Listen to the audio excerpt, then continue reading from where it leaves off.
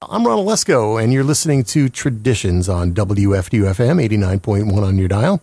Of course, if you're listening live on Sunday, that's where you're at. But you might be listening Saturday afternoon or Saturday evening at 6:30 p.m. Eastern Time on a website known as bluesandrootsradio.com. For just about a year now, we've been broadcasting there, and it's a fascinating website that features blues and roots music from all over the globe, and I'm honored to be part of that lineup.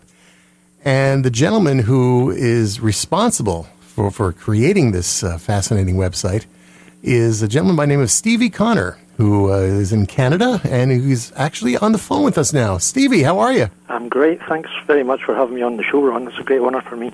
Oh, it's a great honor for me to have you here and to talk about this. We often talk about radio and what the future may bring. You know, people are not listening to radio like they used to. There's so many other different avenues to get music, and one of them, of course, is the internet. And what you've done is created a radio station on the internet, but it's much more than that, as we're going to talk about. It's called bluesandrootsradio.com. Give our listeners a little bit of history, how this came about. It's been around since, I think, 2014? Yeah, that's right. I had my own internet radio show. It was a Celtic folk and roots show. I came to Canada about 8 years ago.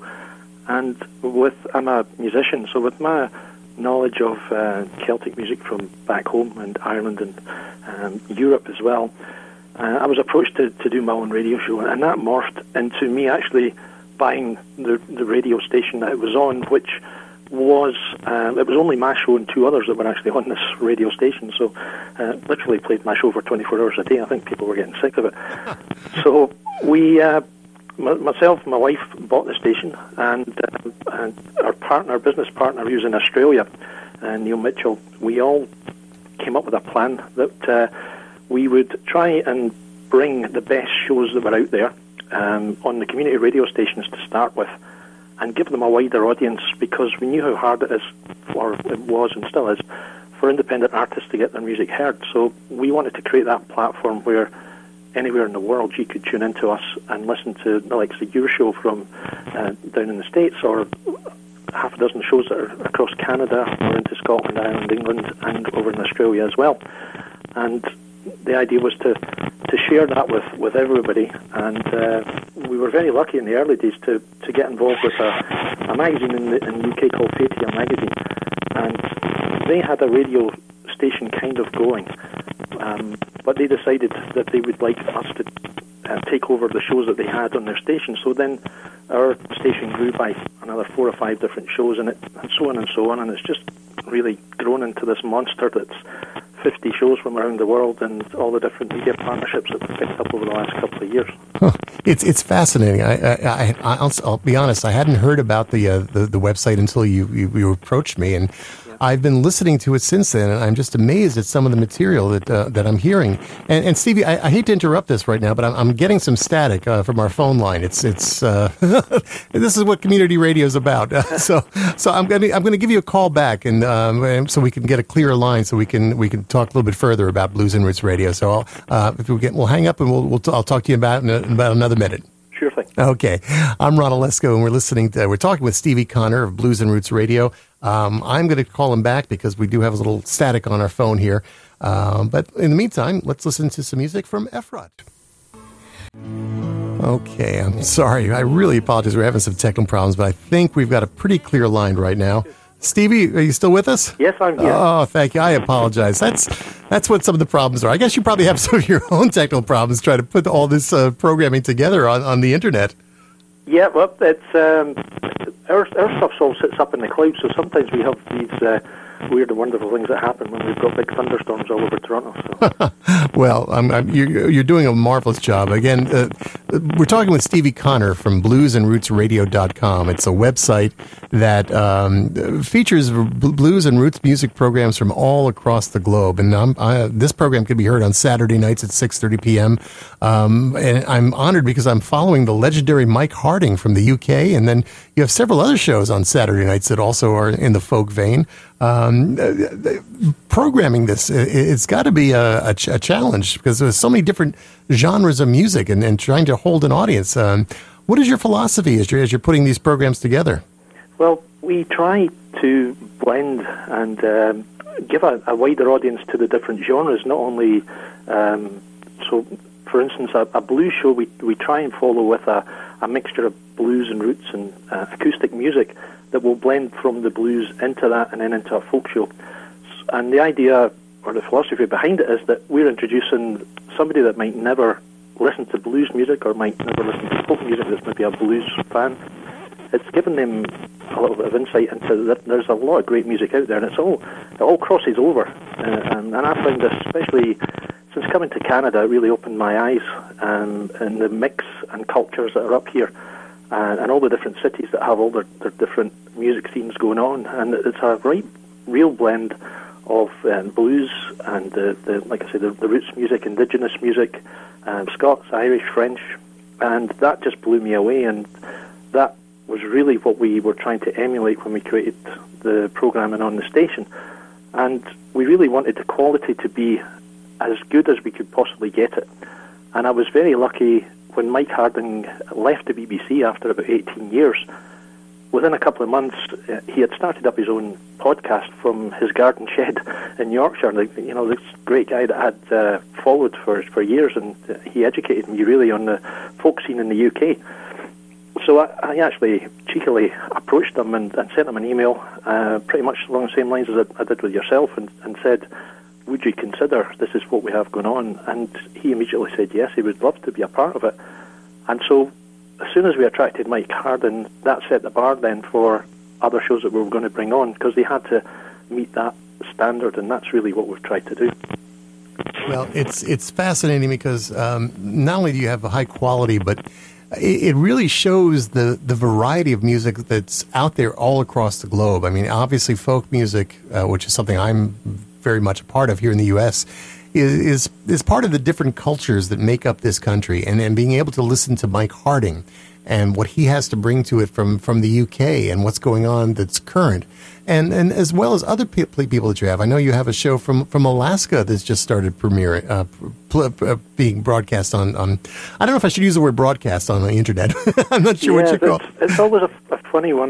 The definition, I think, podcast is something that's rebroadcast, I'm not really sure how to define it, refine it down. But yeah, we either broadcast or we podcast on the internet. So yeah, but it gives everybody an opportunity to hear all these shows and the different cultures, and I can see the connections between them. So how has the audience reaction been to this? I assume it's been growing since you started.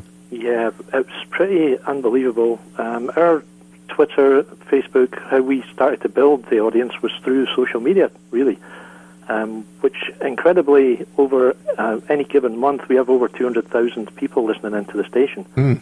And our Twitter and our Facebook threads just show that's it's all true listeners. And we record all the stats. For the first couple of years, we didn't know really how to do it, and it was just growing so fast. But we got a hold of it a couple of years ago, and now we're able to show that. Yeah, there are over 200. I think last month it was 300,000. So it goes up and down a little bit, but it kind of flattens out around about the 200,000, and it's always growing as well. We're actually introducing on the 2nd of June. We're introducing bloggers from around the world that are going to be bringing the local scenes from. We're starting out in Sydney, Toronto, Dublin, and Belfast, and possibly London in the UK. But we're working on that one just now. But what the bloggers are going to do is report on the scenes that are in these various cities, and it's going to pretty much emulate what we do on all the different radio shows that bring news from the local areas. So we're going to introduce that at the beginning of next month. Oh, that's really intriguing. Going to your website, it's more than just listening to the music. You do have different media partners that have helped put this together. So you offer more than just the stream. Yeah, that's right. And part of that was our big partners really at the moment are Fatia Magazine in the UK and Music World Media, who are based out in Melbourne. And we do have other 67 Music in the USA who are on the West Coast, an acoustic yard festival in Ireland. And what these people do is either put on events or they have magazines and do photography. So pretty much you can come to our website and go straight into their websites from our website. It's embedded into our website, their websites. So you can go and visit them through us and see everything that's been on literally all over the world. We've been lucky to find people who think along the same lines as us, and our mandate is to be solely promoting independent artists around the world. Initially in Canada it was, but it began all around the world, and we found media partners who think exactly the same as us, which is a really cool thing that we've managed to do. Sure, and it's interesting too, because in addition to bringing in shows like mine and Mike Harding's, you do your own original programming as well on Blues and Roots Radio. Yeah, I do a couple actually. I do my own. It's like I introduce new emerging artists in Canada in the independent scenes through mostly the roots and blues scenes. And now it started out as a Celtic show really a couple of years ago, but it's morphed into really new releases that come out in Canada in the independent scene. We go to a lot of the conferences like Folk Alliance and Folk Music Ontario, so and I receive, probably like yourself, lots of CDs that come in through our door, so we try and get as much of that music out that comes into us as quickly as we possibly can. And that's quite a popular show. And I do the album of the week as well, which we highlight an album from various genres every week. Mm-hmm. It's really a wonderful way for artists to get heard, because it's become difficult for this genre of music, unlike pop music or where you have major record labels pushing these artists. A lot of these people are working out their bedrooms. There really isn't a way to get their music out there easily. So I think this is an interesting service that you're offering here. Yeah, we get out and meet artists as well. We attend a lot of gigs, and we have passionate people like yourselves all over the world who are out there and going to performances and meeting the artists. And I think we get a lot of respect from the artists themselves because they realise that we're real. There's a lot of internet radio stations out there, but I think we offer something just a little bit more personal to the artists, and through that we then gain their respect, and their followers then come to us to listen and know that we are genuinely interested in the artists themselves. So it works for everybody. It goes round and round, and everybody helps everybody else. Absolutely. There are, as you said, other websites out there, but a lot of them are just based on algorithms that just pick songs from a computer without much thought behind it. When listening to all the shows on the station, it's obviously there are human beings behind the microphone that are putting this together and piecing it together, and it makes it very welcome and wonderful listening experience. Now, you're a musician too.